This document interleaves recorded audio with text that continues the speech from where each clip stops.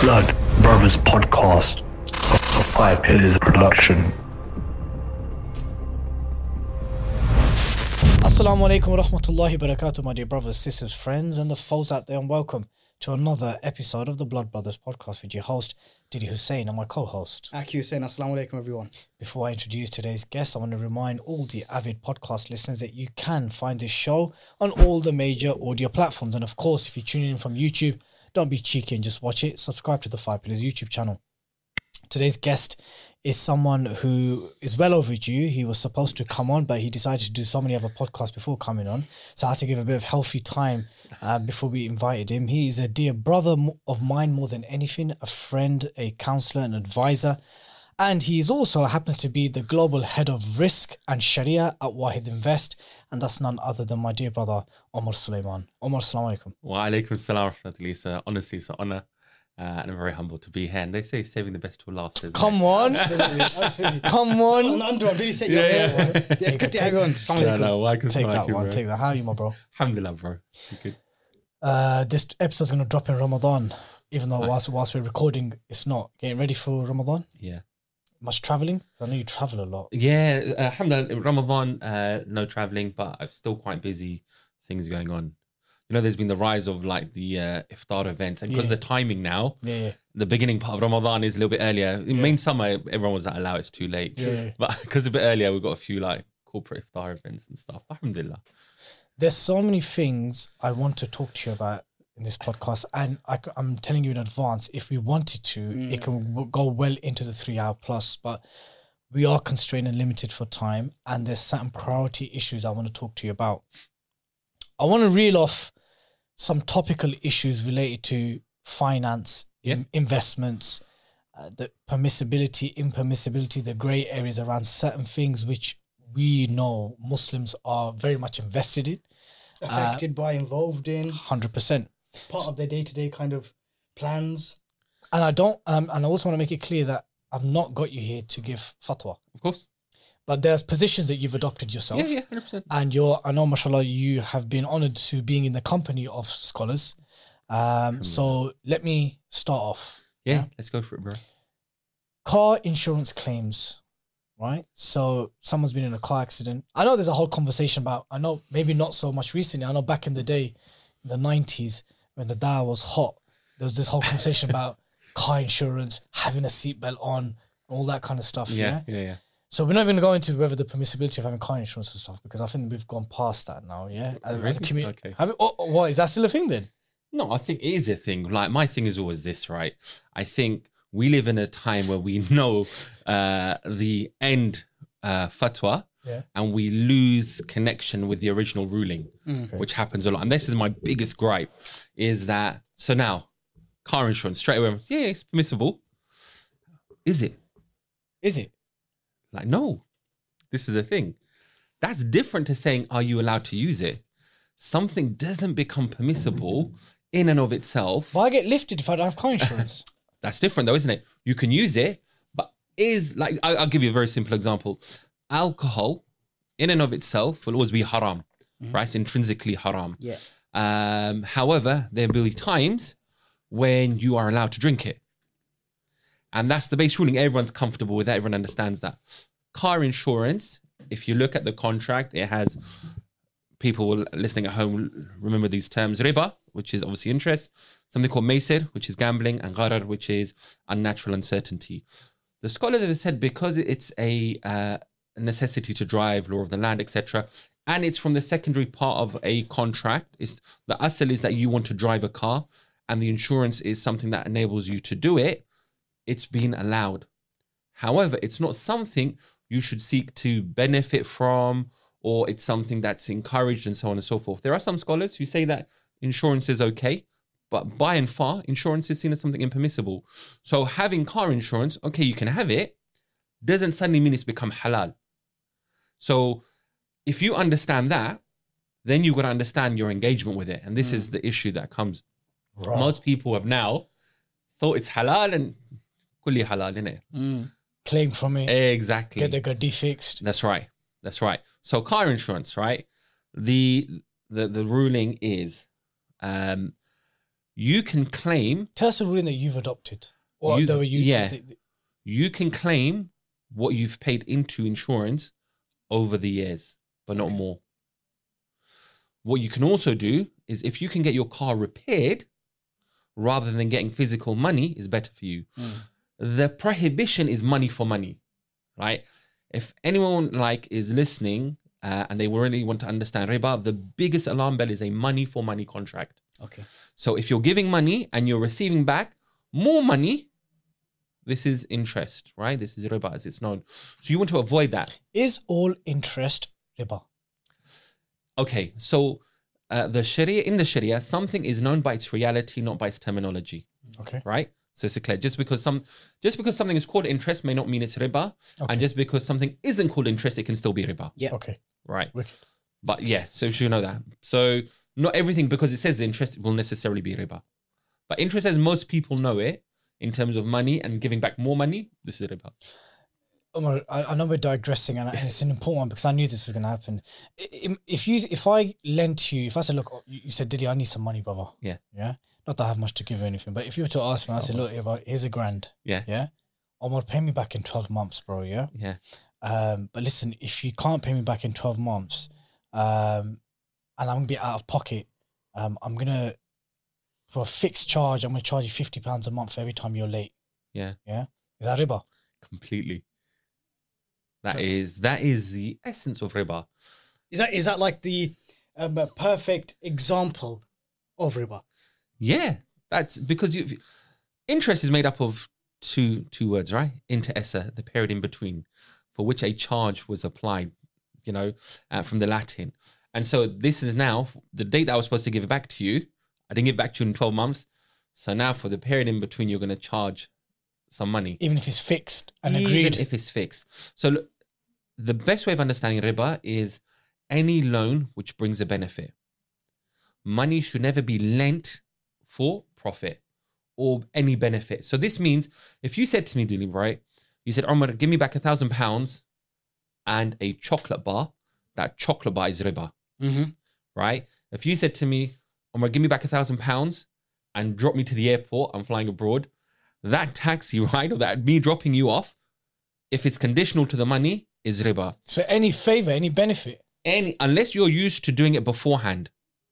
If you're not, and you think, oh, I've lent him money so I can now ask him for this stuff, that becomes riba. Imam Abu Hanifa, rahimahullah, they say that he lent someone some money. And he was walking with his companions and it was a hot day. And so they wanted to rest in the shade of a tree. He didn't go and sit under that tree. And when his companions asked him, they said, why are you not resting? Because I've lent him money. Subhanallah. And I'm benefiting from it. So he didn't want to benefit from it. So that's that riba. And people have really normalized riba. Well, that's going to be a running theme throughout the entirety of this podcast. Yeah, right? I think it really needs to be. And so back to the insurance. Yep. Is it better to pay the insurance in one lump payment than installments where there's interest? Yeah. So insurance, I mean, look, the contract, pay off, try and minimize it. And by minimize, it doesn't mean third party. Sometimes it's cheaper to get, fully comprehensive. What you want to do is minimize what you're paying towards insurance. And then if you do claim over the years, whatever you paid, what you don't want to do in any type of financial situation is be the one that benefits from riba. Because look, if you're in a situation where you've had to pay it, right, you still maybe, inshallah, have something to present to Allah, maybe is under duress. But benefiting from riba is something that we really want to avoid. So if you're going to claim and, you've made some money on it now, you want to avoid that. If you can get a garage to fix the car, etc., that's better for you. Because you don't want to get into a situation where you're getting money back for it. So yeah, you can insure your car. Try and get the cheapest insurance that you can do. Try and avoid benefiting in terms of getting more money from your insurance. Okay. Whiplash. Personal injury claims. Yeah. I heard the news. Travel anxiety. Same thing. Bro, come on. That's like, First of all, if it's genuine. Yeah. Okay. Let's put this What does Islam say about lying? About Yeah. No. Genuine personal injury came with this genuine case of whiplash or an injury based from a car accident where someone's been, hurt or out of work. Compensation for your injury. Compensation. I've heard certain man, they're not scholars. Yeah. The whole point of certain man, they say that, but it's like it's like blood money, isn't it? Like you've been compensated for some damage that's been inflicted upon you. Accident insurance are giving blood money out these days. So if it's a situation, may Allah Azza wa Jalla protect us from genuinely having to ever have to need some work done on us because of that. But if you're in a situation where you've had to go and get medical treatment, etc., first of all, is there a genuine cost that's applied to that? Right? How many man's actually getting private? I've been through the process. I know it's like they've got some like chacha doctor who. Zui, have you signed anyone off for personal injuries as a physio? No. Okay, mashallah. Right, some random hotel. The guy will sit there, talk to me about your problem, right? And you go through it, and he's like, okay, so what happened? Yeah, bit pain, bit stiff. Yeah. Okay, cool, and they fill it out, right? So in the US they call them ambulance chasers, innit? Here, bro, avoid if it's genuine. Then there's a case, and in a case-by-case basis, I think you need to go and speak. If, for example, there's been a loss of earnings and so on and so forth, there's a case maybe you can go and get a fatwa for it. But as a general blanket thing, we shouldn't be claiming like personal injury like that. How many of these are actually to this state that actually they need help that they couldn't get? There's a local brother who we know. He was in a very serious car crash. Yeah. This is a genuine case. Yeah. Serious car crash. He is in a wheelchair and will probably be in a wheelchair for the rest of his remaining life. Yeah. He took a 6-figure payout. Yeah. Could there be a basis there? Could there be a basis there? Yeah, Could. of course. So is that okay? He lost the ability to walk. Yeah, look, a lot of these things, there's a case-by-case basis, and you look at it. The problem is Islam and rulings generally, you got to look at individual situations. The Sharia has a ruling. When something becomes like in society, Yeah, then there's a on a general- community level, a general ruling, then you've got to relook at it, and this is unfortunately, I don't know if we're going to cover this, but the problem with Islamic finance and the why it's abused today, because things have become acceptable on a community level that were never acceptable previously. Look, on the subject of personal injury claims and people who have suffered injuries from car accidents or work-related accidents or else, I've treated people who have suffered road traffic accidents and injuries at the workplace, and it's very clear those that haven't or are no longer suffering from that injury, from the index accident, and those that have. Yeah.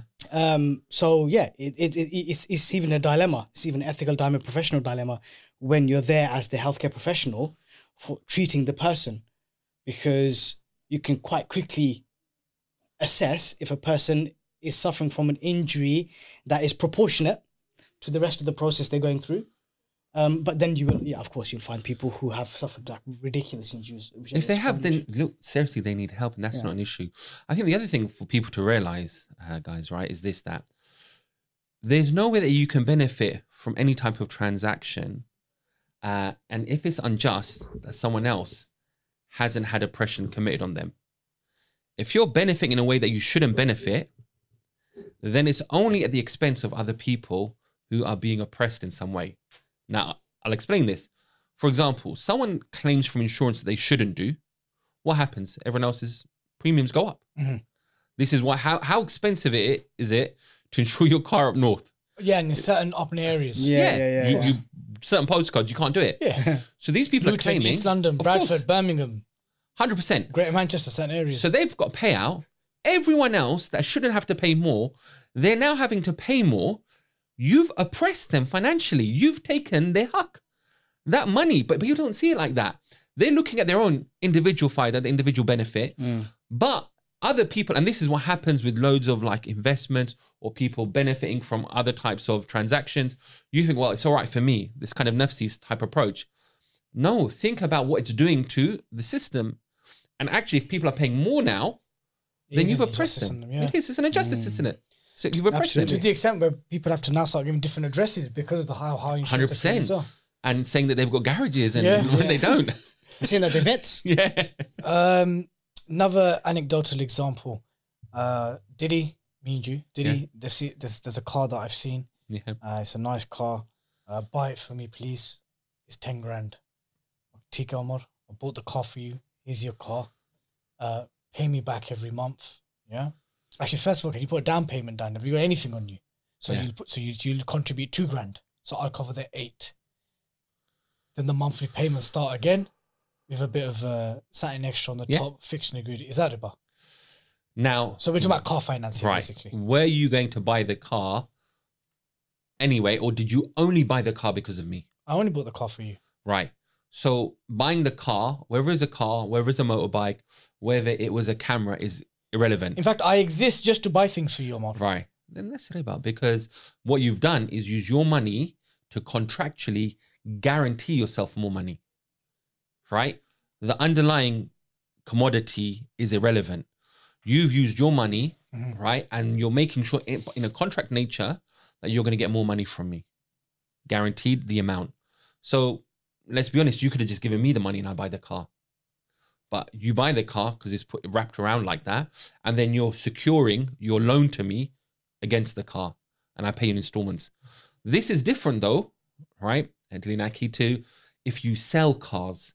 If you own the car and you sell the car, you can charge me more to pay in installments.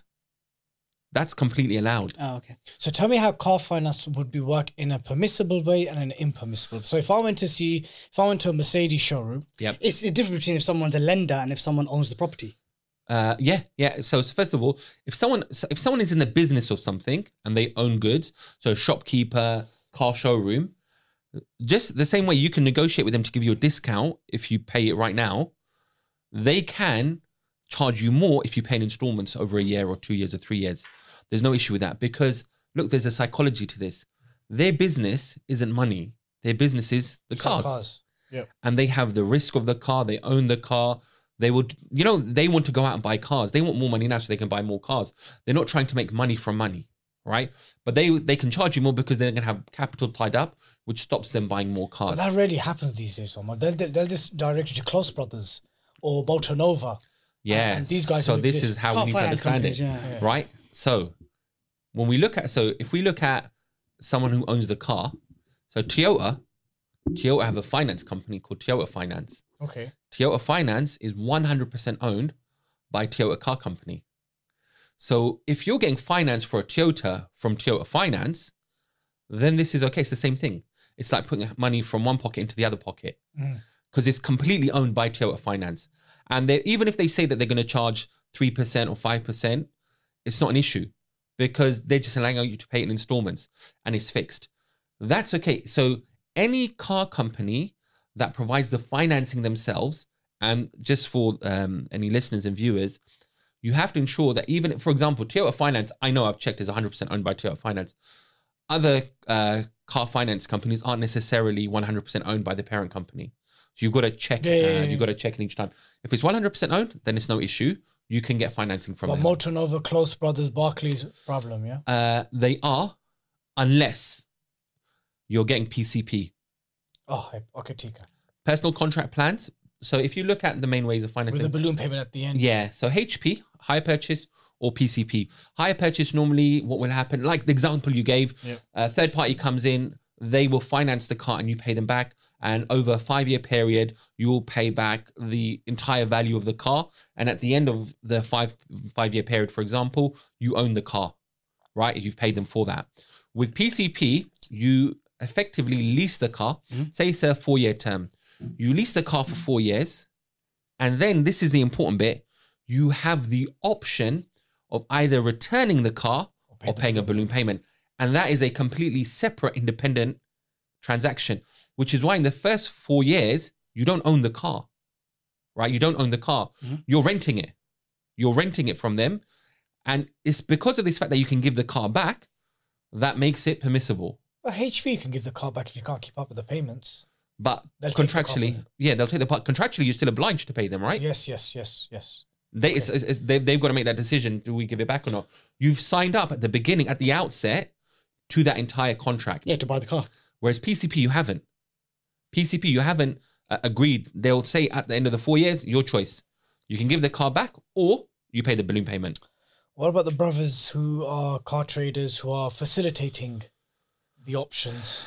Pay it for, buy the car this way, buy the car this way, that way. Meaning they have existing agreements with Motonova, Close Brothers, Barclays, Finance providers, yeah. finance providers. So look, this is a difficult because these are people's livelihoods at the end of the day. Yeah. They should try and push and promote for people to purchase the cars upfront or purchase in a manner that's permissible.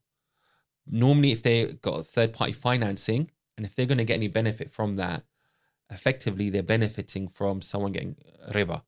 Mhm. So they should look at the contracts that they have and see, is it possible for them to have permissible contracts? I mean, I know previous, I don't know if it works now. I knew there were times where they could get commission. So the higher the APR, they would get commission for it. What about those who don't have any commission? So the only benefit that they get is that they've got a customer who'll buy the car and they'll facilitate that finance. Yeah, so it's better, I would say to them, don't facilitate it. If someone arranges it themselves privately and then comes to buy their car, they're still removed from it. Look, if you... Oh, get them to arrange it with their own banks. Yeah. So at least you're free of it. Yeah. Because, look, at the end of the day, if you're still in some way joining in someone engaging in riba, then the ayah of the Quran, where Allah says that him and the Prophet ﷺ are at war with those who deal in riba. Why would you want to be part of that? You know, like, would you want... So someone's got an alcohol business. Would you want to be the guy that delivers his alcohol? Would you be the one that says, listen, go there and you can buy some alcohol from there? Someone comes to you and says, listen, I'd really fancy, a Carlsberg or something. Yeah. You're going to say, this pub's really good. Yeah. Go to this pub. And that pub's paying you for it. No, of course not. It's exactly the same. I understand for some businesses that they're in these contracts, etc. But they really need to understand, look, their money's from the car. Allah Azza wa Jal will bless them in their risk, right? Sure. Don't, if you can avoid it, don't get into something where you're facilitating ista'awan in something that's evil. So you want to avoid that as much as possible. Forex. Yeah. Problem? When we say Forex, do you mean Forex trading or just exchanging? Okay. So if I went and bought... Before we move to Forex, can we deal with homes? Holmes is right at the end. You think I'm going to let Holmes I pass? thought you followed that thing. No. Holmes is like almost a speciality. Come on, let's carry on with Forex. I've left, look, it's there. Conventional mortgage, Al Rayyan, Hanafi position, Darul Harb. It's all there, bro. Don't worry. Easy right today. Yeah, so Forex. No, not that I've bought some hard currency, sold it at a profit, at loss, like actual go to a travel exchange. No, Yeah. exchange and Forex. because that's okay, innit? Yeah, of course it is, no problem. Cash for cash. Yeah, like I've bought some taka or some rupees or some euros right. or something. Yeah. Now I'm talking about Forex trading. Forex trading. So I follow the view of Mufti Taqi Uthmani, who is one of the most senior Hanafi jurists in the world today. And he is one of the most senior figures in Islamic finance in the world today. In fact, he's considered the main proponent of kickstarting Islamic finance as we have today. His view is that you shouldn't do Forex trading because it's the commoditization of money, right? In Islam, money was only something that was there to facilitate exchange, right? And this is something that's wider than Islam even. Even philosophers say that money intrinsically is sterile. Money shouldn't be used to make more money. Aristotle had this position. Thomas Aquinas had this position that money should never be used to make more money for yourself because it's fundamentally unjust. When you, for an interest-based transaction is basically you selling nothing for something, right? And you're making money from it. And this is something even all of, can I use the term Abrahamic? Yeah. This is the correct context because in the Abrahamic, because a lot of Abrahamic exactly, right? So within Christianity and Judaism, and obviously they've changed the rules on this. So interest is fundamentally unjust. But if you look at the philosophy of it, actually it's making money from money without any underlying economic activity. You're not creating anything positive in society. So now when you look at Forex trading, your ability to trade is based on just you having money. You're not creating any net service and any asset. It's literally you got money in your account. And you can actually damage real economies. You can damage real economy. I remember a few years ago, I mean, Turkey's in a precarious situation at the moment, but a few years ago, just after there was a terrorist incident in Istanbul, he was saying, the lira's dropped. I remember on groups, brothers were saying, let's buy loads of it. Let's buy loads of it. And then, we'll trade it. We're going to make money. I'm like, guys, like, subhanAllah, like. That's going to help Turkey, isn't it? Yeah. Like, we don't think of it. Just making money from money, you don't do it. And these Forex traders that are out there selling it as a lifestyle, and involved in a lot of the Forex trading is also borrowing money to do it, right? That you don't have and you got to pay Flipping back. cash. Of course. Yeah. And they just sit there just making money from money. So don't do it. Connected to this, I would say, one thing you were saying is that, look, if you're traveling somewhere, you exchange money, that's fine. Something else, where Forex trading, not trading, but actually hedging or taking a position where you purchase lots of a currency is okay, is when it's secondary to your business. So I know, brother, mashallah, they produce modest wear. So they have garments that are made in Turkey and Pakistan. Because of the currency fluctuations, he has to pre-book and purchase currency. Of course. But you see, his interest isn't in making money from the money. It's to do with his primary It's business. planning for his business, yeah. Real business, where money is flowing through society. Real business, Actually, you see there's some benefit in it. Rather than you're just like making money and you're doing nothing for society. Rather, you're doing the opposite. Again, it's that understanding. If you're benefiting in some way without any real exchange or real activity, it's only because somebody else has been oppressed in some way. Before we move on, so human to human late payment fee, that's riba, yeah? Yeah. So if you're if a landlord says to someone, said, look, you're taking a biscuit, Yeah. you've missed this month's payment, I'm telling you, you need to be paying me this on top, and the guy agrees. Yeah. Okay. It's riba. Stocks and shares. Stocks and shares. Okay. So Is that boiled down to the types of stocks and shares that you're buying into? So there could be permissible stocks and shares. And absolutely. Absolutely. This okay. is important. So in and of itself, it's not impermissible. No. Stocks and shares is just a representation of value of a company. Okay. Stocks and shares can be permissible or impermissible. When Right. can it be impermissible? When the underlying activity of the company is impermissible. So the process Gambling, alcohol. Yeah. The Stuff things like that we aren't allowed to do, we're not allowed to benefit Sure. financially from as well. Which makes sense, isn't it? Yeah, of course. Right. So the company's underlying activity has to be permissible. There are some other rules that have been applied by, I'd say, in the Islamic finance world. There's an organization at Bahrain called IOFI. Okay. This is like the accounting and auditing organization of Islamic finance institutions, made up of a number of scholars globally, based out of Bahrain, and they've looked at different things and said, look, here are some rules that you can apply to investing. Stocks and shares, they've given certain rules. Quick thing, Umar. Yeah. You know these big boy foundations and organizations, and do they advise their own governments on on the interest-based loans that they take from the Americans and the World Bank and IMFs and stuff like this? I highly doubt it. Okay. Okay, Yeah. I was just curious. I highly doubt it. There is There's obviously a plausible risk they could end up in dungeons as well. Of course, I know that. completely. There's one country in the world, Yeah. right, which is known for its religiosity, or it was known for its religiosity, and you won't have any banks which are marketed as Sharia compliant, because if these are marketed as Sharia compliant, it means by default the others aren't, and they don't want that to be said. Okay. So you won't find it in a certain country, and I'll tell you off camera who they are. That's crazy, man. But yeah, Okay, back to stocks and shares. stocks and shares. So underlying activity of the company has to be permissible. So for example, Apple, if you look at, just use Apple as an example, what they're doing, the contentious issues may be something like iTunes or Apple TV, but generally in terms of what they do is permissible activity. Microsoft is a nice clean one, right? Okay. So underlying activity. Tesla, yeah. Cars. Yeah, underlying activity is permissible. Now, other than the activity, other things that that would deem something permissible to buy or not is how much debt they have. Okay. So this board of scholars, that's what IOFI, who are based at Bahrain, and this kind of ijma amongst the various scholars that they have, is that if a company has more than a third or 30%, it varies, debt, right, to either market capitalization or debts to assets, you can't invest in them.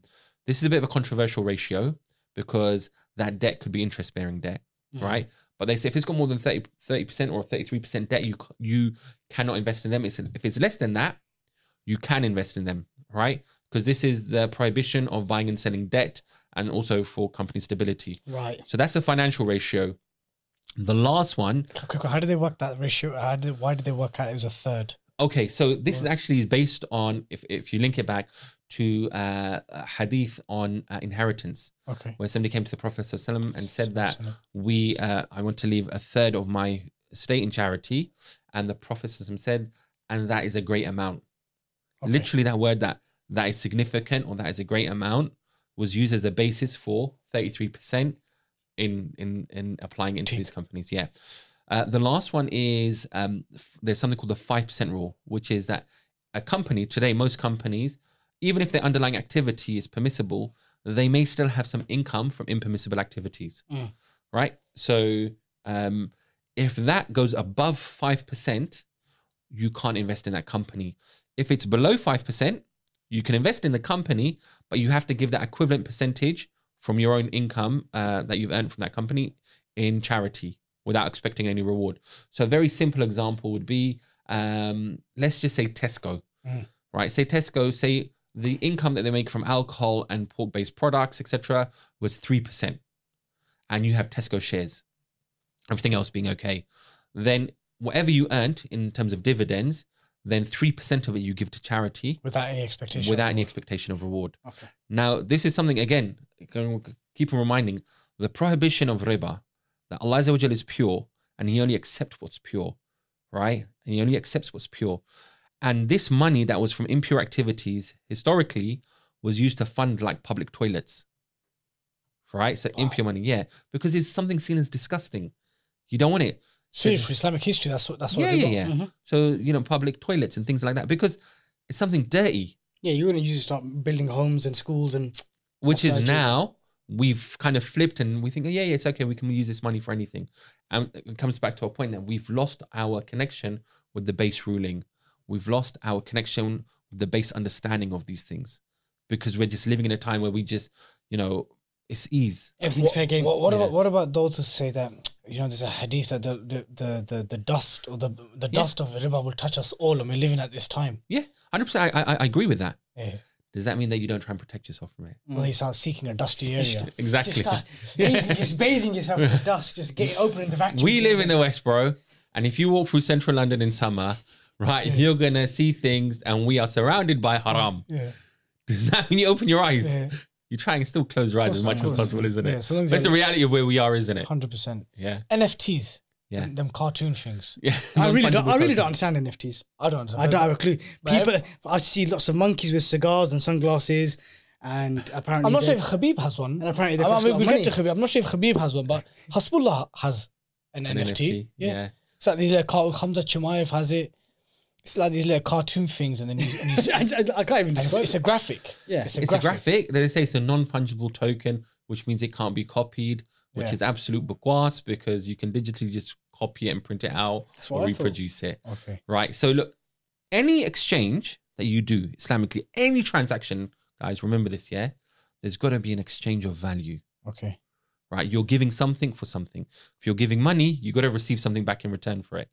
Now, when someone is giving you something of such high value, you got to ask, is it a piece of art that gives it its uniqueness, that will make it like, either the artist has done it? I just want you to see something. You don't have to read it out. Just read something. Yeah. I know, bro. Okay. So like it's like a mad picture of someone or something. Yeah, and they're saying, what they say is that, like it's unique and the code that's given, this is what gives it its value. Yeah. But that's not the issue, you see. It's then people pumping money into it, people like trying to trade it, right? Something that by itself, it can't be haram, right? This is the issue. NFT can't be haram, right? Unless it's a digital image of something naughty. Yeah. Right? Yeah. It can't be haram. So this is, however, the way people interact with it will make it impermissible. So buying and selling. So when you're exchanging something, what have you given that person for the money that you're taking from them? But surely anything is what a PDF file. No, but surely the price of a tangerine is what the people of that given society have given its intrinsic value to, whether it's 50p or £10. Of course. So why can the same thing not be applied to an online graphic? If the person's happy to part with their money for it. Even if they're happy to part with their money for it, we've got to look at... No, I'm not talking about the happy. I'm talking about the value that we give things. Yeah. Yeah. So what's the difference between someone pricing a Hasbullah NFT at £1 million Yep. and then someone pricing a tangerine or an orange for £10. Yep. And they want to sell it for £10. And someone will buy it for £10. Now, take the role of the scholar. Yeah. If people are now telling everyone that these tangerines you should pay £1,000 for them each, right?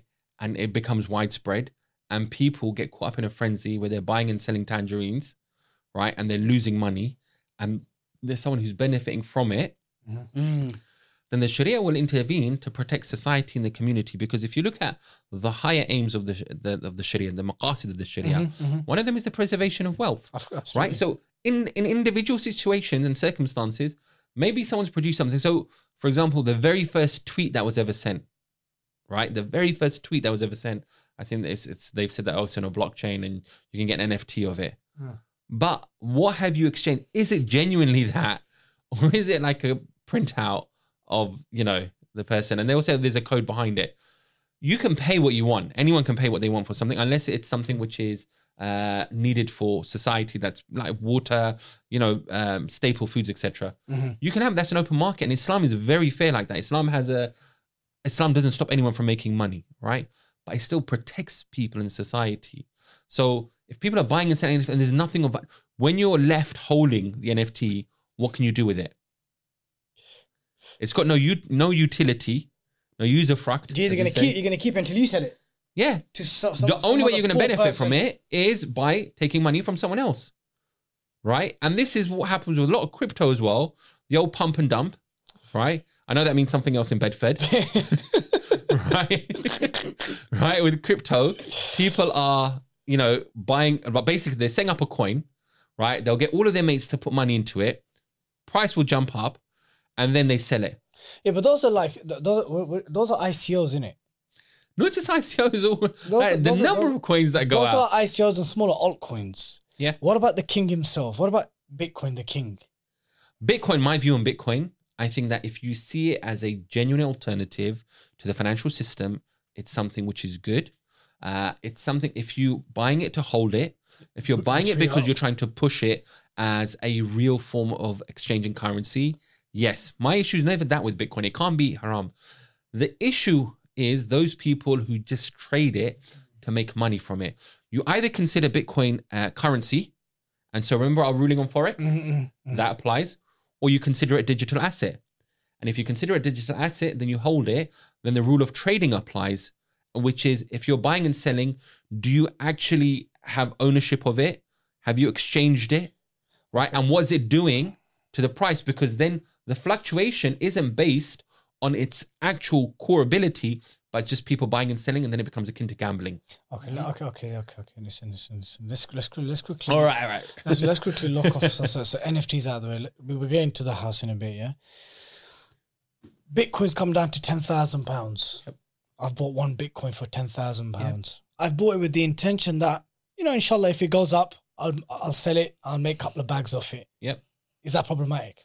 I don't find that problematic. If you're buying to hold it. Yep. Like hodl until you have to sell, but you can get hodl and you can get clotted as well. Yeah. But you've bought it as an asset, which with a blockchain code, which I know you have an issue with the blockchain code. Blockchain's fine. Blockchain's fine. No issue. Where you can see the actual code itself. Yeah, that's not an issue. And I've bought this Bitcoin because I want to sell it for a profit at a given time. That could be a year. Yeah. That could be 5 years. I could save it for my children. Or anything. So when does it become haram? Are you talking about the day trading of Bitcoin? Yes. Acha. Yeah. Scalping and all that stuff, yeah? So think of it like this, yeah? Say, someone loves horses. They buy horses. They like to make them run. No issue. Someone else sees that. They say, listen, I'm going to place a bet on one of those horses. The guy who's raising the horses, no issue with it, right? But someone else then starts placing bets on the horses. Then lots of people start coming. Then people start filming it. You see, there's a whole industry that surrounds it. That's it's impermissible. a completely different thing now. Of course. To the guy who's raised the horse, breeded the dogs, fed it, trained it. The next man's come along. Now you got a gambling system around it. Exactly. And I know that you know a little bit about crypto, totally. Yeah. Is this not the case with the majority of crypto, if not all of it? That a lot of people are just trading it. Of course. Yes. Like they're just trying to make quick buck, gambling. Yes. Most people, like you ask them. The vast majority are not buying to hodl for a long term. And then they pull their hair out. Yeah, exactly. Exactly. And they don't even know the white papers. They don't know what a white paper is. No. Right? And these people are. They don't even know where the birth certificate is. Yeah, exactly. They're just on signal groups. Just following next man's lead, getting cluttered, and that's what it is. Go on to Binance now. Yeah, completely. And again, look, this is, finance, right? Anything to find, it comes under mu'amalat. And generally, mu'amalat, everything is permissible unless it's stipulated it's impermissible, right? And so there's lots of flexibility in this, right? I think it's good for people to understand there's lots of flexibility. But, two people can do the same thing, and for one person it's permissible, and for the other person it's impermissible, doing exactly the same thing because their position and their intention behind it is completely different. So even if someone knows what they're doing, and there are some very, very smart people out there, mashallah, and I've spoken to them where they're looking at what they're looking at, the numbers, they're looking at lots of different data sets, Forecasting, and then they're making an educated choice. Okay, so that's what I'm talking about. So whenever I have invested in Bitcoin, I've assessed what's going on. Bitcoin, I didn't know. Yeah, I've assessed the market because a lot of it, sadly, is influenced on news, negative news, positive news, big companies validating its usage, various things. Yeah, sometimes it's linked to the global markets as well. Sometimes it goes against the global markets. But I have somewhat of a well-read research decision as to feel that it's going to come down. And if it comes down, I think this is a good entry point to buy and hold, to sell at a profit at a given time. And that could be a month. It could be 12 months. There's been times where we've hodled for 18 months. Yeah. Is that okay? If you genuinely know what's going on with the market, you've looked into the you can never fully know what's going on. No, of course not. But you've got. It's coming from an educated position. Yes. It's like heaven and earth difference between someone who's following signals, listening to someone sending some random buy, sell. And I say, look, I've got to say this very, very respectfully. When you have the average person on the street talking as if they're an expert in something that's a financial instrument, then you know what? It's gone from from Wall Street to High Street, right? This is Wimsar Road. Yeah, exactly. This is then come on, like there's something here. And again, it's our communities that get taken advantage of. Nearly always. That's right. Before we move over to the latter half of the podcast, which is going to be about Wahid, what it's about, what it's doing, I've left this one specifically because Aki wanted to discuss it and because I believe this will forever be a conversation. Yes. And that is the position of buying a house on a conventional mortgage. So, from your research and reading and interactions, is there a position in the Hanafi madhab where you are allowed one house for residential purposes for you to live in what is constituted from a fiqhi point of view as Darul Harb? Right. So I'm not talking about you to agree again. I'm saying, are you aware of this position? Yes, yeah. There is, but actually, you've put two rulings or two outcomes together there. Okay, there's one. One is the Darul Harb position, and the other is buying a house to live in, which is wider than the Ahnaf. Okay, so two things. So let's touch upon the Hanafi one because there's also some basis. Yeah. From my limited reading to say that, look, when you're in Darul Harb, and by the way, if there's any kind of Islamophiles watching this, Darul Harb, even though it translates to the land of war, it just means where the authority is not with the Muslims. Yeah. It's not about active war at all. So it says that there's a premise to engage in corrupt contracts so as you are not the one that's getting done over. Yeah? Yes. So, you heard this position before? Because a lot of Desi South Asians adopted this position in the late 80s and 90s because that ruling came from South Africa. Yeah. At that time, yeah? What are you saying? Is that do you have, what's your issue? What is? What's your issue with Don't that pick position? and choose. Okay. Darul Harb, right, isn't like just for buying a house. Are you saying be consistent? Yeah, if you're going to do it, I'll have more respect for this position. I don't say that I disrespect the position. If you then take everything with it. Which is? If people are consistent with following that position. And all of that, yeah? Yeah. Like, do you honestly think that, like, bro, it's mayhem? Have you ever met anyone that's consistent on that? Have you? Not in person anymore.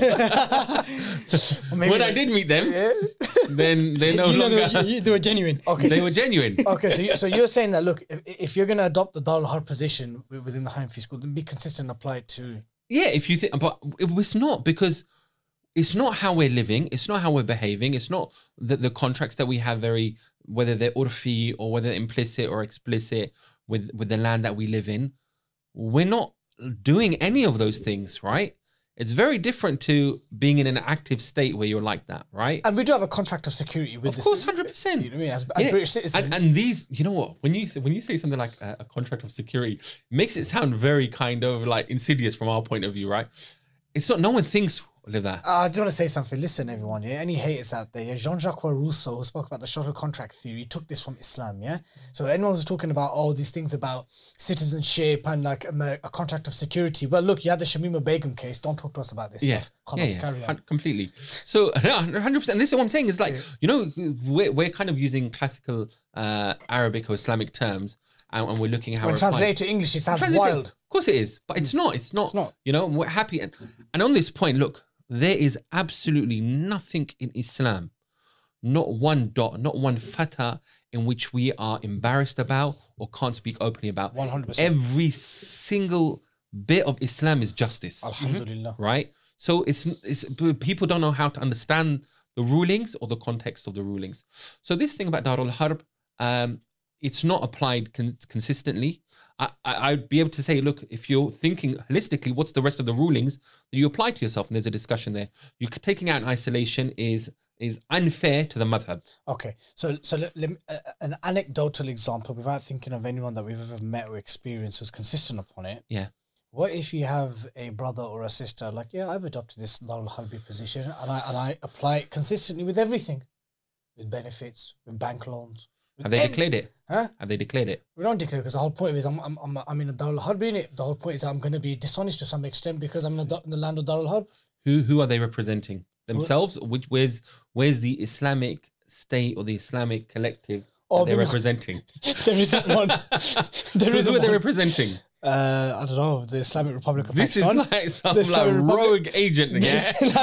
The Islamic Republic of Pakistan. Oh, are you taking instructions from a particular? Who? No one's instructing me to do this. Like you can't. Or you some rogue agent that like, you're not representing the Islamic State. I'm trying to build something on my own. Yeah, and then no, because even Darul Harb, literally land of war, if you want to translate it as that. But the true manifestation is where the Muslims don't have authority or there's no existing contract of peace or treaty between the Muslims and the non-Muslims. Which means that they know and you know. Yeah. Right? So you're declaring. Oh, you're saying that if you're going to be a Darul Harbi, you have to declare it. Yeah. Kulla, yeah? Yeah, let people know. Like this is, come on, like this is, again, there's nothing in Islam that you should be embarrassed or ashamed about. So if you're going to say it, then let them know, isn't it? We're at war with you. But if I tell him, but I can't, then I'll get lifted and end up in prison. And I can't pull these moves off. Then go back to the state, right? that you're representing to get your 007 badge. Right? You know, it's just even that. Look, I know we're making light of it. Oh, so the issue is one of consistency. 100%. Don't adopt positions that suit you in isolation. Be consistent to all of it. Then whatever comes with it, take it. And who are you representing in this situation? This picking and choosing when something suits us, it's incorrect. And the other fatwa, if you want to discuss it, is the one that's from the European Fatwa Council, which is that you're allowed to buy a house with a mortgage if it's the house that you live in. And this is a darura position, yeah? This is, not even darura, haja, which is one level less than a darura. If you consider darura as necessity, haja as a need. Okay. Right? And it's got some senior scholars, may Allah Azza wa Jal preserve those who are alive, and may Allah Azza wa Jal have mercy on those who have passed away, who hold this position. So so you're actually saying those are two separate things. Yeah, they're two separate positions. The Darul Harbi position is different to the one of Haja, yeah? Yes. And the Darul Harbi position, let's go back to it, is credit card fraud is okay. Okay. Getting mortgages, it's not even getting a ribawi contract, you don't have to pay it back. Yeah. Like, do you understand? Just like, where's it go? Just blast it. Like, you know what I mean? Like, yeah. Okay, and so this second one is probably the mainstream one that most people know about or adopt. What's your issue with that one? I'll be honest with you, right? I really empathize with this fatwa. I really understand. Especially as a Londoner, you must do. Yeah, subhanAllah, even if it's London. Right, it's getting just as bad anywhere else. Let's be real, right? Yeah. this fatwa didn't actually say that mortgages are halal. Most people don't understand what the fatwa says. They just quote it. They don't understand it. You have to go through a process to have a roof over your head. And if at the end of it, you go through everything, you can't, then you're allowed to get a mortgage to purchase a house in which you live in. But it's still haram, right? Now, this is a big thing about this. If you understand that, if you understood something as durura, so if I was to ask you this question, you're out in the middle of the desert, you haven't had food or drink for days, and suddenly you find a pack of 24, crate of lager. I'll have enough to quench my thirst, bro. Yeah? I'm going to knock all 24 back and say, yeah, you know what? Yeah? I needed that. You agree with that, Aki? Yeah. Of course. And a little bit for the journey. Of course. It depends if it's cold and the desert's made it hot. Yeah. Oh, But we know the position. But yeah, of course, yeah, I understand. You Yeah. only have that amount, which removes the need for it in the first place. That's right. When it comes to mortgages, if people understood that it's still haram, then they would only take from it that which is an absolute necessity to meet their requirements. So our brothers who've gone out to get massive 5-bedroom yards with double garage and a big driveway and a massive garden, and they say, oh, it's the house that I live in, how is it justified? Because if you truly thought it was haram, something that you're engaging in war with Allah and His Messenger, sallallahu alaihi wasallam, how would you find it acceptable, right? So I empathize, but I'm saying, first of all, people need to understand the ruling, the actual ruling, what it means, and going through that process. And why I say I empathize with this, because we're living in a time when we talk about cost of living and general hardship for people. It's mad. It's a madness. It's mad. You know, And UK comparatively to the rest of Europe as well. it's crazy. Yeah. It's really difficult, subhanAllah.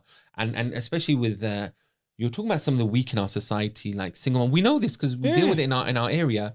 Single mothers with children being kicked out of their homes, right? They're rented, the rents have gone up. The disparity between rent and mortgages. We're talking about one case on the way here, bruv. Really, subhanAllah. What you do is so difficult. So I can understand why someone may adopt that position. But if they do, my view is always that, look, supporting a riba-based system is ultimately feeding into oppression. But I empathize with the view of those who take it. Where I have zero tolerance for is Islamic mortgages. Okay, so... I have zero tolerance for Islamic mortgages. Okay. Conventional mortgages, right? I understand why. You try and avoid it. You do everything you can, right? But it may be that you're not, and then that's between you and Allah, but at least hate it, right? Try and get an individual fatwa. This isn't a blanket ruling on it. Because of those mortgages, properties today, this is the perverse thing. There's a direct relationship between credit supply, mortgages, lending, and house property prices. So our parents' generation that bought properties and mortgages are part of the reason why we can't afford them today. That's crazy. I never thought about it like that. So because they bought the yards that they did during Thatcher's time, when she basically done the whole kind of rent to buy. Yep. And everyone started buying yards for 8, 9, 10, 11, 12, 13 grand in the late 80s, early 90s. You're saying because of that mass kind of purchase. And the credit supply, borrowing money to get it. Yeah. Bro, if you look at the map, they go up identical. So every time mortgage price, so house prices, they go up with more lending. Mad. You see? So imagine you're the reason. Now, if you remove yourself from having a nafsi approach and you have a approach where you're concerned about society, you try and find an alternative. You work, subhanAllah, there's one very good brother, Allah bless him, very wealthy. I spoke to him and we were talking about his investments, and he goes, he does in property development only, not in buying, because then he's increasing the house supply to help people. So he gets them built and then he sells them, rather than buying properties, which removes stock from the community for them to be unable to then buy homes that which they live in. Very different to a lot of people who just, properties in it, build up their property portfolio. Yeah. Where they've borrowed money. And, subhanAllah, this is what breaks my heart. In our community. Do you know how much of a big thing it is to be a proprietor in our communities, bruv? Bro, Especially it is, the man. Desi It's a badge, isn't it? Gosman, you know that Bengalis, Pakistanis. Yeah. I can't speak for the Gujis, but for Pakistanis and Bengalis, it's a thing, innit? Of course it is. My putta's going his yard, innit? Yeah. Yeah, your desirability as a prospective groom rockets as soon as you say you've got your own yard. Place. Yeah, 100%. It's a flex, isn't it? Yeah, and having multiple properties in Oh, it. that, Yeah, that one you're like you're big yeah, in the you're game. made in it, Yeah, right? you're made. But these same people, subhanAllah, when they are families that need help, they aren't willing to give them a discount on rent. Yeah. Bro, they're in one area, I don't want to say the area because it's maybe obvious who it is, owns literally hundreds, if not thousands, that level of property. And brother went to him and said, look, there's this family, very hard times, single mother with children. Can you give her a property or can you knock off the rent? No. And there's this perverseness with the Muslim community where we love to give charity, but we don't care how we go about making that money or when we can give people honor and dignity in them living their lives. We don't care. We will squeeze them from a business perspective. We do whatever it takes in a business perspective, and then we make ourselves feel better by Give some charity. Giving some charity. On a fundraiser. Yeah. SubhanAllah, it's a very dire situation, but when you put it like that. So, I once had a home purchase plan, once upon a time. Yeah. And I said in a previous podcast, it literally felt like being enslaved to a mafia boss. Because once you got that end of year statement, bruv, and you saw a chart, is this what my rent is? And this is what my acquisition is? Bruv, it was horrific. It was horrific, bro. You know when you're paying £1,200, £1,300, of which nearly £1,000 of that is your rent. I can't see how anyone on a Sharia compliant home purchase plan would ever willingly do that and not go for the conventional. This is the other point, Dilly, right? If it was fully Sharia compliant, Yeah. right? If it was 100%, I'm sorry, I'm just using an example because you're engaged now, right? Yeah. On this, yeah. you brought yourself into it, not me, right? Right?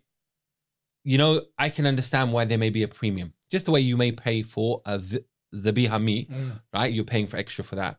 But when in all intents and purposes, outcomes, but it's there's the one same. thing signing the contract, understanding the rules, the wording, the concepts behind it, and there's one thing living in it. Bro, it's horrible. Well, you're paying more for the... You know what's something even worse, Dilly, right? There's another bank that does Islamic mortgages. And I even knew that term. It's an oxymoron, right? The person said in this gathering that 50% of our customers are non-Muslim. Brilliant. They were like, yeah. When they give shahada. Right, exactly. They're amazing. It gets worse, Aki, bro. Because, the way generally banks work is that they take money in deposits and they will give a return for those money in deposits because they lend that money in products. So typically you'll charge something at 6% and you give the deposit holders 3%, argument's sake. So you're looking at that, right? This Islamic bank goes, 50% of our customers are non-Muslim. Afterwards, in a kind of private like dinner scenario, he goes, almost all of our deposit holders are non-Muslim and all of our product takers are Muslim. So they're paying more for the privilege and giving the return to who? The non-Muslims. And this is what we're doing, because charging this premium goes where? Ibn al-Qayyim, subhanAllah, Ibn al-Qayyim, Allah yarhamah, right, rahimullah, he said, this is centuries ago, he goes, I can't see how Allah, the most wise and the most just, would make something forbidden, i.e. riba, and people will simply apply it through another structure for which you pay more for it. This goes against the whole purpose of the ruling. That's mad. And we're now in 2023 and it's been happening exactly what he said. Exactly. Because, look, Lily, when you looked at that contract... He basically just said it was people who repackage riba and actually pay more than what you would have done if it was just riba. Exactly. And at least you know it's riba and you'd ask Allah to forgive you. Well, here it's just rubber stamp legitimized, right? Sharia. Yeah, exactly. Were you not contractually obliged to pay them more? Yes. The money that you gave for the house, contractually, but could you turn around and say, listen, I don't want to buy your share? I couldn't do that. No, you couldn't. But it was pitched to me from a shared ownership point of view. And that, yeah, you were buying it, shared ownership, but you're also a tenant in this yard as well. Yep. No problem. And but this is the going One rates. contract, that's fine. Yeah, But at the same time, the other part of the contract is the acquisition, yeah. which is based on base rate. Yes. Which is based on, The national interest rate. yeah. Did you do a credit check to get it? Yes. I'll tell you why I'm saying this, because Yes. when we talk about some of the alternatives, Yes. you did a credit check to get it. Yeah. Like, why? Well, Credit check because they're lending you money. They're lending you money. like a convention. Exactly. And this is the thing. I've spoken to scholars in finance globally. Alhamdulillah, I've had the privilege of speaking to lots of different Islamic finance scholars. Every single finance scholar that I've spoken to, and I asked them this specific question, I said, the Islamic finance products, are they permissible in and of themselves? Like in every time and every place, as a structure, they're permissible. And they go, of course not. They go, we allow them because of the context. Right? So how many people take these products know this? At least be clear about it. At least this thing about it's as Sharia compliant as you get. It's as halal as you get. Like what, half a nikah? Like, come on. Just be clear. If you're clear on this point, then people can decide. But no, it's packaged as being fully halal. And so people take it and they pay more for the privilege, which is why the issue. Whereas with the convention is just telling you what it is, isn't it? It is, exactly. And it's nearly half the price. We're buying the house for you, we're charging you more. Done. And this is the issue that I have, because Islamic finance today is a complete mess because of things like this. And it reminds me of the story of Ashab as-Sabt, the people of Saturday in the Quran, when Allah says to them, From Bani Israel. yeah, don't fish on a Saturday. So what do? They put their nets out on Friday and they picked them up on Sunday. And Allah tested them by putting fish out on the Saturday. Technically, they haven't broken the rule. But they found a way around it. A loophole. And what's scary is that when I engage with some of these scholars, can you imagine if we were in that situation today? Let's be honest, right? I know we may open another can of worms when it comes to maslaha and mafsada. Someone would try it. They will say, Someone would try it. all the fish come on Saturday, there's a benefit. There's a maslaha. We need to be fed. Yeah. Which is, we want to be economically integrated in society, which is why you need these products. We're going down the same. And by the way, the church had these issues and they dealt with it in a certain way in terms of messing about with contracts. And the Yahud, they, if I can use that term right, because I'm using from their scriptures, they're ruling that riba interest is banned. So what they do is that Of course, it's we only use this banned. term. Yahud and Nasara, we can use this term. Yeah, No problem. it's only banned amongst ourselves, but we can charge it to the Gentiles. I asked Rabbi Al-Hanan Beck this. Yeah. I said, Rabbi, usury. Because Yes, he says we can charge the Gentile, we don't charge ourselves. Why? Because we want to strengthen ourselves and weaken the Gentile, innit? Clot them. How can that be just where something is like haram for you but permissible for others? So where Islamic finance today is in that space, which is why respectfully I have a lot of issues with a lot of the people that push these types of products, because they're weakening our community. They're taking advantage of our community. They're stopping genuine innovation. Like you see, Profiteering from 100%. the privilege of having something Islamic. yeah, right. You look at Islamic alternative. Germany, they don't have the same home ownership issues as UK. Like, But there's this whole adage about the Englishman and his castle. Yeah. There's something about Brits, we just love our own yards. It's absolutely. But as a community, if we truly hated riba in the way it should be hated, we would be looking at lots of different types of alternatives to achieve the same outcome. Where's the movement for better tenancy laws? Something that replicates Germany. What I'm saying is sometimes we need to think outside of the box rather than replicating what's available conventionally. Taking something which is intrinsically haram and thinking, how do we make this halal? Which is where the problem starts. Yeah. Look, mashallah, we've covered a lot. You've written a lot off, which doesn't leave, aspiring people with some disposable income, any disposable income, to think, well, what's there left for us to do? We can't do freaking NFTs. We can't do bloody crypto. We can't do ICOs. Can't do Forex. Can't sell tangerines for tenner. Yeah, can't sell tangerines for a tenner. Just about can afford maybe 100th of a Bitcoin at this current rate. What's there left for us to do? So, why Wahid? Why? Look, even before Wahid, the first thing is, right, first I have to say this, right, for people, there is a responsibility in everyone. In fact, on the Day of Judgment, your feet will not move until you're asked certain questions. Two of them are what to do with your money, how you earned it and how you spent it, right? So everyone should have this thing about their money, where they get it from and how they spend it. Investing is something that is encouraged Islamically. The Prophet ﷺ, when he came to the guardian of an orphan, now we know that the rights of the yatim are sacred in Islam. Sacred. The Prophet ﷺ asked the trustee, he goes, what are you doing with the orphan's wealth? And he said, nothing. And the Prophet ﷺ said, you should invest it or it will be eroded, eaten by zakah. Yeah. So there's this thing about investing, number one. Number two, if you leave your money in a bank account, you can't take the riba from it, you can't take the interest from it, you can't benefit from it. Everyone should know that anyway, that's a given thing. But the rates of inflation mean that it's actually going to be valued less. So now it makes sense Islamically and conventionally, right, to invest that money. So make your money work for you. So there should be certain criteria for that. Number one, it should be Islamic. Definitely like signed off, approved. It should be Islam. There's no negotiation on this. You can't put your money into something haram. Quick one, Umar, yeah? Some of the things that we've discussed, like, the previous investments which you have a problem with, or the position that you've adopted is impermissible. Maybe not so clear as day as Forex and stuff like that, but on other issues, certain brothers will say, well, look, this scholar has said it's okay. So on Yawm al-Qiyamah, between me and Allah, there's this scholar who I've adopted. Yeah. Like that's a mindset that exists. So like, when you say Sharia, something that's Sharia compliant, or Sharia finance, Sharia mortgage, all that stuff. One of the justifications would be, well, look, this scholar's given the stamp of approval and he's going to get burnt before I get burnt because I've adopted his position. If that scholar said that you can drink alcohol, would you drink it? No. As a quick response. No. It wasn't. There wasn't even in thinking about it. It wasn't. Right? If that I said no in my head. Yeah, alhamdulillah. All right. I didn't mean no. I'll ask you this. Aki, if the scholar says that you can eat a sausage sandwich. No, absolutely no. Oh, I'm glad you said it out loud this time.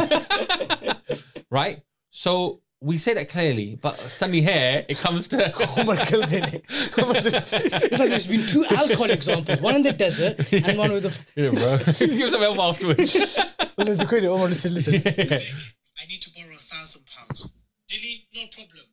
You have 1 month to pay me. If not after 1 month, I charge you £100 every month. This is called riba. Usury is haram for us. It's not allowed. Is it allowed for Judaism?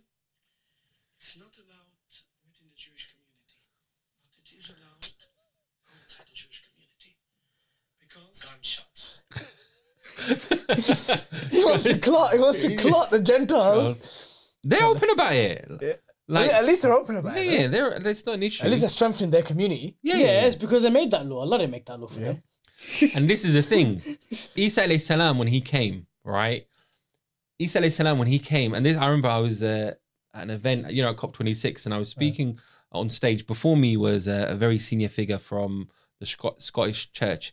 And they were talking about, being good with finance. And he said, the Prophet Jesus, peace be upon him, obviously didn't use this language, loves everyone. And so you should love everyone through your financial transactions. I came and spoke after him. And I said, we just heard that indeed the Prophet Jesus, peace be upon him, was a loving man. To throw a bit of aqidah in there, right? He was a loving man. However, in his life, he was violent and he was angry and he shouted and he became physical with who? The moneylenders. Yes. That's one of the first, in fact, his main beef, yeah, alayhi salam, was with those who did riba. And they were changing the law of Allah. They were changing the law of God. So all of these things are going on, right? Where they're changing the rules, etc. And this is what's crept into Islamic finance and how we understand finance today, unfortunately. So from a Muslim perspective, man, make sure it's halal, make sure your money's working for you. This point that you asked, actually, if scholars said that if they've said it's okay, if you're truly, we say unpar, right? Well, you don't know anything, right? And you're blind following, then okay, you can maybe use that. But there's some wits about you, and you can. When we do everything, man, people are researching phones, which headsets to get, what item to buy from TikTok. When it comes to a yard, everyone's dumb. Yeah, exactly. Come on, just be real about it. You can't hang your coat on that hook, man. I'm afraid to say today. So, Wahid, I know in a previous episode of our dear brother Ibrahim from Islamic Finance Guru, Mashallah. I gave you a shout out and I said Umar's going to kill me when he sees, but I love him to bits, but the returns seem dead. Yeah. So we'll get to the percentage return, Yeah. right? First, can you, because Wahid Invest has been around for some time, but in the last 2 years, it, like from a marketing PR point of view, like it's exploded. Alhamdulillah. Like, Alhamdulillah, Khabib, Makachev, the Daghestanis, Paul Pogba. who's the Dutch footballer that became Muslim? Is he a brand Sido? ambassador? Is he Not yet. Not yet. Okay. Inshallah. What's that? You know, Mufti Meg. You know, massive names. Yeah. Yeah, alhamdulillah. But beyond the strong marketing and PR and the branding, which no doubt has been phenomenal in the last 2 years, and Alhamdulillah. obviously you've met Khabib. You know, he's only done 3 podcasts, and you are one of them. Alhamdulillah. He done the Mike Tyson podcast. He done the Nelk Boys. He done the Wahid Invest. Yeah. You know, so that's big in the game, mashallah. But beyond the glitzy and powerful branding, what is Wahid? Yeah. What does it actually do? Yep. I've got £5,000. Yeah. It's just an example to invest in Wahid. What happens with that £5,000? Okay. All right. So, And how is it free from interest? From riba? cool. I'll cover all of it. So, Wahid was set up with this vision to, and our logo is actually, our tagline is freedom from riba, is to protect people from riba. We started this off, and before my time, the founder, Junaid, Allah bless him, I mean, he started off with a problem to solve, which was to give Muslims halal opportunities to grow their wealth. Started off in US, so where we serve about 340,000 customers globally, fully regulated in every jurisdiction that we're in. I'm just saying this so people understand. US, UK, Malaysia, and global internationally, we have regulatory licenses in a number of other countries we're not in yet. What we do is at a retail level, is allow the average person to invest in a halal way. The underlying investments currently are stocks and shares, which are obviously reviewed to make sure that they're Sharia compliant. Gold, right? So last year I went to the Royal Mint in Wales to go and see the gold. It was quite interesting. so did you see bare gold there? Yeah, and we saw how money's made. Okay. All the mint and everything, and it's guarded by the British Army, which is interesting. So we've got gold. Then we've got something called sukuk. So this is through which is like an asset-backed bond. I'm not particularly a fan of it, but it's something that's offered. Why aren't you a fan of it? Because it's very highly structured. Okay. Yeah, it's very highly structured. Sorry, Yeah, the way they use contracts, etc. So this is allowed for a person to invest in at a retail level, very simply done via an app. You go into an app, you sign on, and minimum investment is like £50 in the UK, $100 in the US as an example. So it's allowing the average person now to be able to invest and grow their wealth. Previously, this was only something that was for the super rich. They'd go to their private brokers, they'd buy stocks and shares. Now you can do it kind of fractional investing, that you can buy a share in any stocks and shares. The way we have them packaged together in funds or ETFs, right? So they're put together. So you do all of this, and they're also, because of the regulation and because we're regulated, we can put them in tax wrappers. So an ISA, no? So your individual savings account, which everyone can invest up to £20,000 a year. And if it increases, you don't pay any tax on it. There's pensions and so on and so forth, etc., that are available as well. Through the app, it's really important. You go in, you put your details in, you choose you do a suitability questionnaire. Based on your suitability, how you answer the questions, they say, okay, you can either have a more aggressive portfolio. So very aggressive is just in stocks and shares because they can rise the most. What kind of roughly percentage returns? Roughly, I know you can never give a specific, but what are we looking at? So when I was head of the UK, I was looking at it, and this was just before the market dip that's happened in the last 6 months. We were looking at least 12 to 13% annually on the very aggressive. That's very aggressive, yeah. Because 5 to 7 is long, bro. 5 to 7% is long compared to what? The other madness that's available, isn't it? The Harami stuff. If you look at anyone, if you speak to any... this stuff, yeah. Yeah, exactly. If you speak to anyone who is a wealth manager, someone who invests big, we're talking big boys, right? Alhamdulillah, I've spoken to some people, mashallah, bless them. Allah's blessed them with next level wealth. Yeah, but their 5 to 7% that level, in it though. Like it's next level. Yeah, when you got 100 million, that 5 to 7% is massive. You ask them what they want, right? Yeah, they will put money in, and for them 5 to 7% is phenomenal. When you've got 100 million, Omar, it makes So sense. of course, but now what it means is the person who thinks 5 to 7% isn't enough, they're trying to get rich quick. Yeah, because nearly always those who are not poor, but those who are socioeconomically not so stable as them brothers that have been blessed with wealth in abundance. Yeah, so then their risk appetite doesn't actually match what they can afford to lose. So they actually want to risk more than what they actually have. Exactly, and which is why Muslims, unfortunately, are susceptible more to scams. There's people who want to take advantage of the Muslim community, right? They'll sell them these get-rich-quick schemes. Bro, like doubling your money or things like this doesn't exist That's normally. not real. Right. It's not real. That's right. It's not real. Where it can happen is in the VC space, venture capital space, where you're investing in startups, etc. So Wahid set off with this kind of for the retail. We also then set up Wahid X, which was to specifically support Muslim startups. Because we realized actually, if you're investing in these established companies, like, in stocks and shares, etc., by and large, these established companies are kind of non-Muslim based. They don't have a particular angle to benefit Muslims, etc. There's no dini basis to them at all. No, exactly. And the flow of money is all going into those companies. Yeah. What about the Muslim companies? Like, there's no lack of talent in the Muslim world, but they just don't have access to capital. So Wahid X was set up specifically with this mandate that Muslims, or actually anyone who has a project that there's some sort of beneficial angle for Muslims, then we want to help support it. As director of global risk and Sharia compliance, naturally there's going to be, bring the podcast to a close, there's going to be naturally some challenges and obstacles that you're going to have, yeah? There was a case from, I think it was a year and a half ago, maybe even a year ago. Yeah. Something happened in the US, in New York. Yep.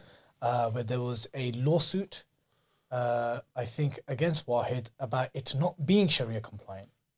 Right. So it wasn't a lawsuit. The regulator, SEC. Sorry, my mistake. No, that's fine. They fined Yeah. Wahid Yeah.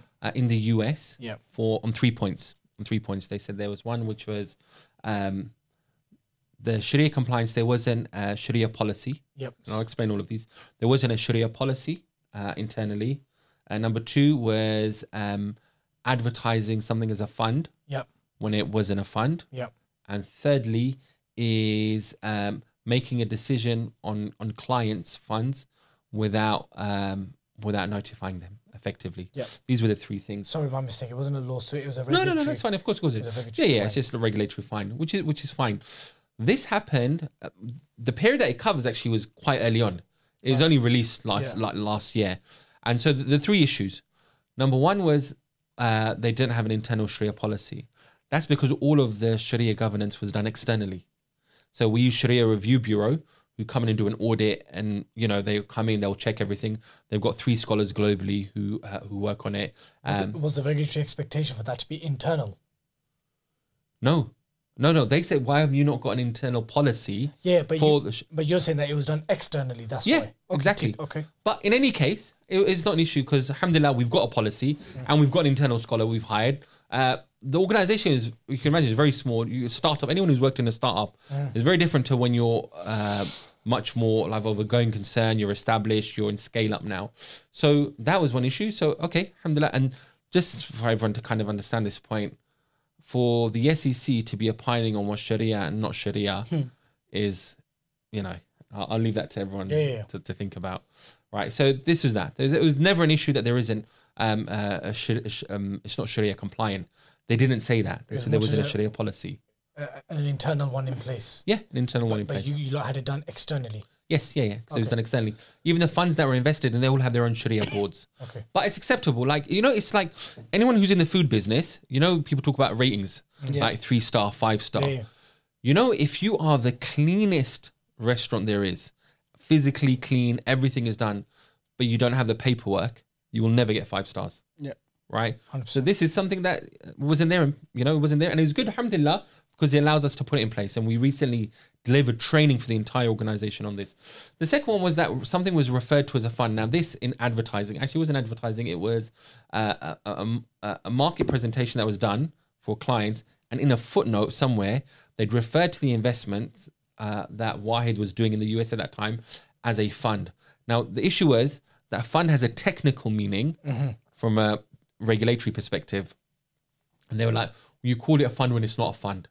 And it wasn't even described as that. It was just in a footnote.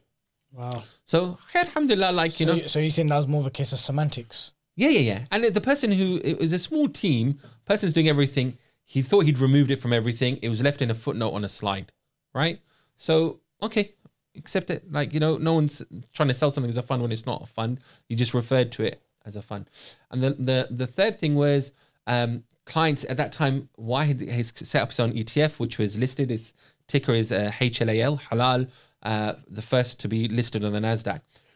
That was massive. Yeah, alhamdulillah. It moved clients' investments into that fund, which was more advantageous because it was cheaper for the clients. The issue was that they didn't communicate it first to the clients, which was an oversight from the team because they were a small team. So because of that, they said, there's a conflict of interest because you've moved in. There wasn't any kind of detriment. Is more advantageous. All they had to do was actually let the clients know up front. But alhamdulillah, I think without a shadow of a doubt, having this was good ultimately, because subsequently to that, the team's grown. I came in as the global head of risk and compliance in Sharia. We've created a whole risk framework where we run in every country. Sharia is part of that risk framework. We have an internal Sharia officer that we engage with SRB. It's a completely different organization. So yeah, alhamdulillah, mistakes were made. No one's saying that there wasn't, but the way it was kind of... Well, you think it was more sinister in the way that it was reported by Suleman?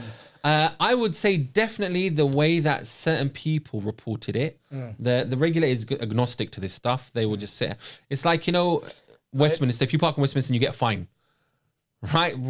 The same week that it came out about Wahid, there was another massive financial institution that got fined hundreds of millions. No one says anything. What we realized when the thing happened with Wahid was how many people actually in the Islamic finance fraternity or community jumped on it and started promoting it. We're happy. Yeah. And this is the thing that got me was I was saying that, look, from a general Islamic principle with anything, where actually there's a situation in a certain part of London where an imam was caught doing stuff he shouldn't have been doing and it was presented in the news.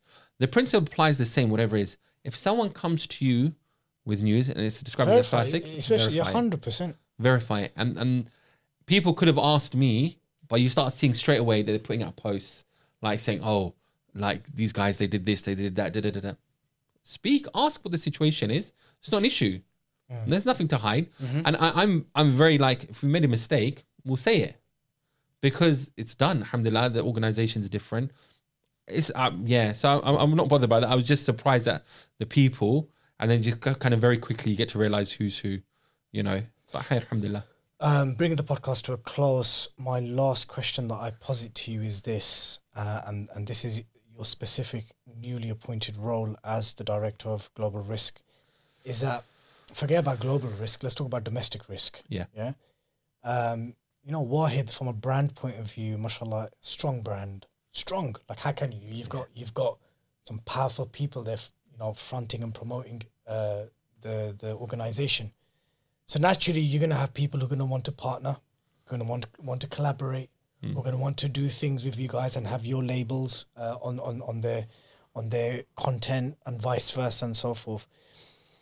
You, mashallah, tabarakallah, as what I know of you, is that you have the unique ability, and I genuinely say this to you, my brother, I won't throw too much down on your face, but you truly do have this unique ability to be able to move with different circles, right? And your ability to engage with the Muslimic du'at, the Islamic activists, the Canary Wolf Gang, and if, diplomats, foreign dignitaries, the roadmen from South London, the diversity of people that mashallah tabarakallah that will sing your praise as if they know you so personally, right? It's a blessing that you have, and it's a unique skill set.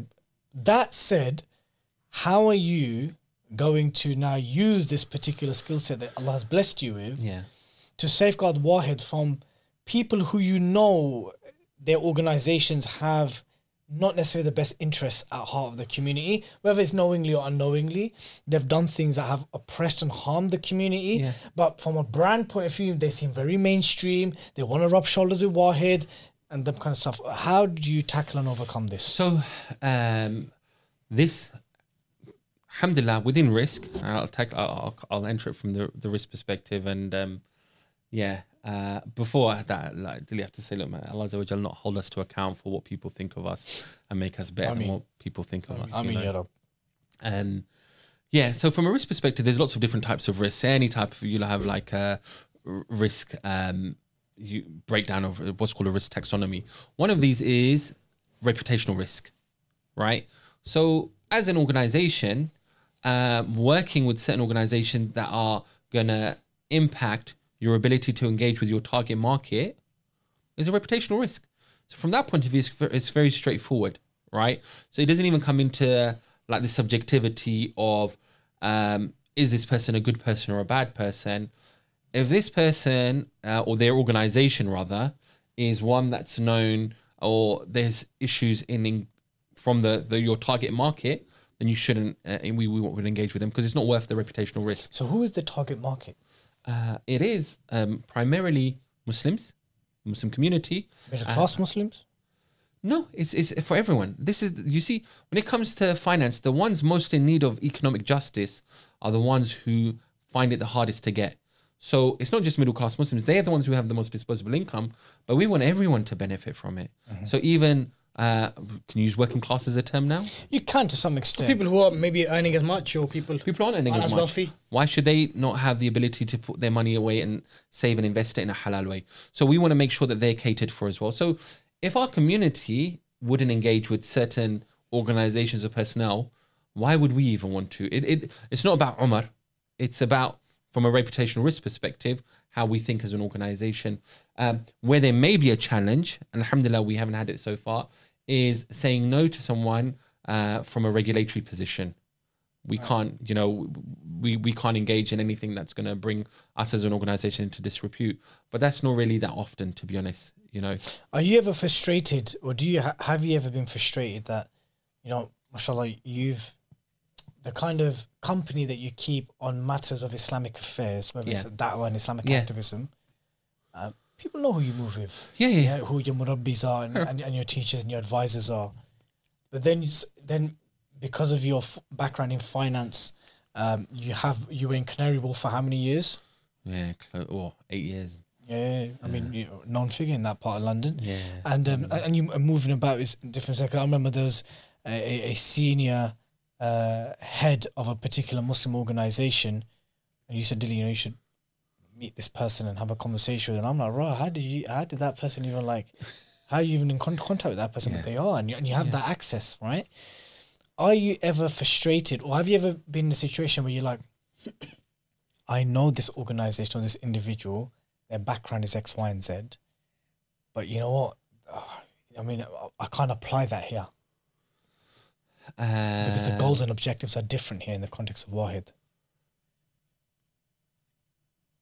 No, I guess me personally... have I worded that okay? Yeah, I've understood that. Me personally, not as much so, because in terms of risk now, I'm not dealing with everything. When it's a smaller organization, you're going to have to deal with, different people, different organizations. The purpose of Wahid, it isn't from that point of view a community organization. It's still it's a regulated business, and we've got to deal but this is with people along the way. This is some liberty and freedom as to who you choose to engage with. Of course. So my kind of criteria is very simply what would be known as, I won't use the Arabic, I'll use English. Those people who work in the Muslim interest and those people who work against the Muslim interest. That's a simple criteria. So anyone who is seen as still working in the Muslim interest right, and serves the interest of Islam, and I'd say that not even just Muslims, serves the interest of Islam, then these are people we can engage with, work with, because ultimately the aim is the same. And if they're not, then we can't, because it's going against our whole purpose and what we're doing. And I just want to say on this point, actually, and I said it, I think, briefly earlier, I truly believe, without a shadow of a doubt, Allah Azza wa Jal's rules, Allah's laws, Allah's guidance is perfect, is entirely just. And we want to see it adopted holistically, because we believe it is going to be for the betterment of society. I work in a specific angle, which is finance, to see about financial equity and justice for people. That you see most of the world is oppressed because of finance. You look at the individual family, there's oppression within families because of economic injustice. So that's our mission, right? And quickly, would you say to some extent, I know we didn't get the opportunity to talk about it, we did off camera. Yeah. Would you say some of the kind of like current culture, gender wars that's now strongly seeped into the Muslim community, and about what the ideal man is and what the ideal wife is and all that kind of stuff? It's lost because of finance, bro. So you think that's linked to finance? Completely linked to finance. Why a person before all of you can say, your father, Allah bless him, right? He purchased a house working on his own, Breadwinner. brought up a whole family, and brought up bare families back home, no doubt, right? My dad was the same, right? But today, no, we want to have lavish lifestyles. We want nice houses. We want holidays regularly. We only want to have one kid because it's too much effort otherwise. And all of this is to get that level of lifestyle, is seeking it financially, and is to the detriment of the family unit. Completely, the two are interlinked. When you see the destruction of the family, it goes back to finances. You can't afford to have one person working anymore. It went pear-shaped as soon as the West started sending their women to work, to be honest. Post-World War II, there was a massive reliance on women in the labour force. That's why a lot of people came from the former colonies to come, because they realised even back then, right, if we keep the women in the factories, there's going to be no one making babies at home. Yeah. So that's why they brought people from the former colonies. But even then, this is my view, and it is backed by data, and many sociologists have spoken about this in great detail, is that, look, capitalists, I don't mean to sound like a socialist right here, is a second source of income for tax for capitalist states, they would argue that, well, hold on, we lost so many men in the two world wars, it was necessary for the women to go into the workforce, right? But what's happened is that now there is a reliance on women to work, and what's taken a hit is being a mother at home. To some extent, I'm not saying carte blanche, that women shouldn't work. I'm not saying that. I'm saying that was the major shift in the last. It comes with the collateral. It was the major shift in the last century. That really affected that. And it's linked to money and finance. It is definitely linked to that. And I think, look, there's, you can't broad brush this. There's sisters and mothers that have to work. They have to work. They have to, 400%. And big up to them. Of course. Allah bless them. For them. I mean, the thing is, though, to say somehow that a mother that raises children or a housewife is less valued in society, this hurts. Yeah, of course. Big time. This, because what we're doing is placing a dollar or a pound of value on someone based on their economic input. And that's the shame, because we've brought everything back into a materialistic sense. We don't see the impact it's having on our families.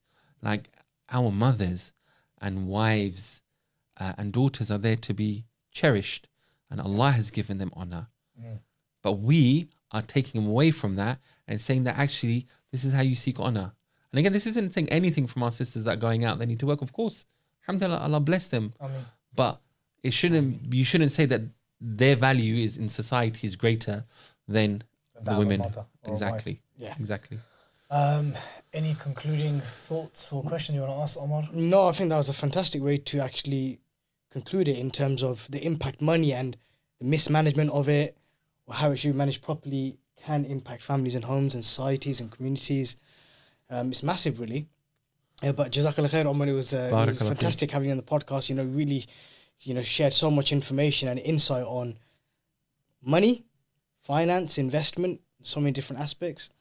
We always say that some of the best podcasts are the ones where we speak very little. Yeah. That's what I'm being honest with you. Okay. Because you're learning, Yeah, because we had this with a few guests, and when you just sit and listen, People think, oh, why aren't the brothers engaging? It's usually because we're actually listening and benefiting as well. Yeah. Alhamdulillah, So bless you Jazakallah khair guys. for that, my dear brother. Barakallah feek. And pattern that thing up, doing it if you can, inshallah ta'ala, yeah. Straight up.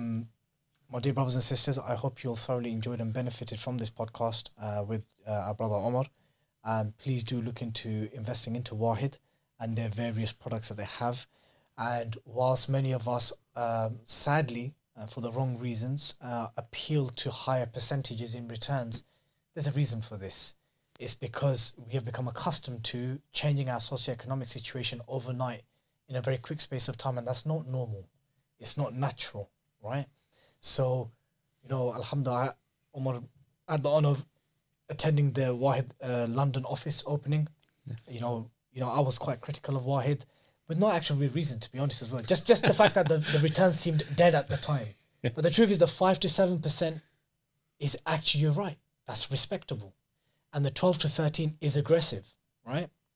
And quite frankly, you would rather have dead and slow returns than something that's haram where you're going to wage war against Allah and His Messenger. If there's anything else you want to take from that, completely, it's that I would rather do that than that. So my dear brothers and sisters, please remember to look into Wahid and do your research in any kind of Islamic investments that you do.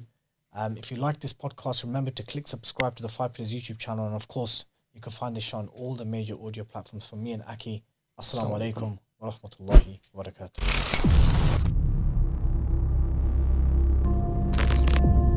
Blood Brothers Podcast, a 5 Pillars production.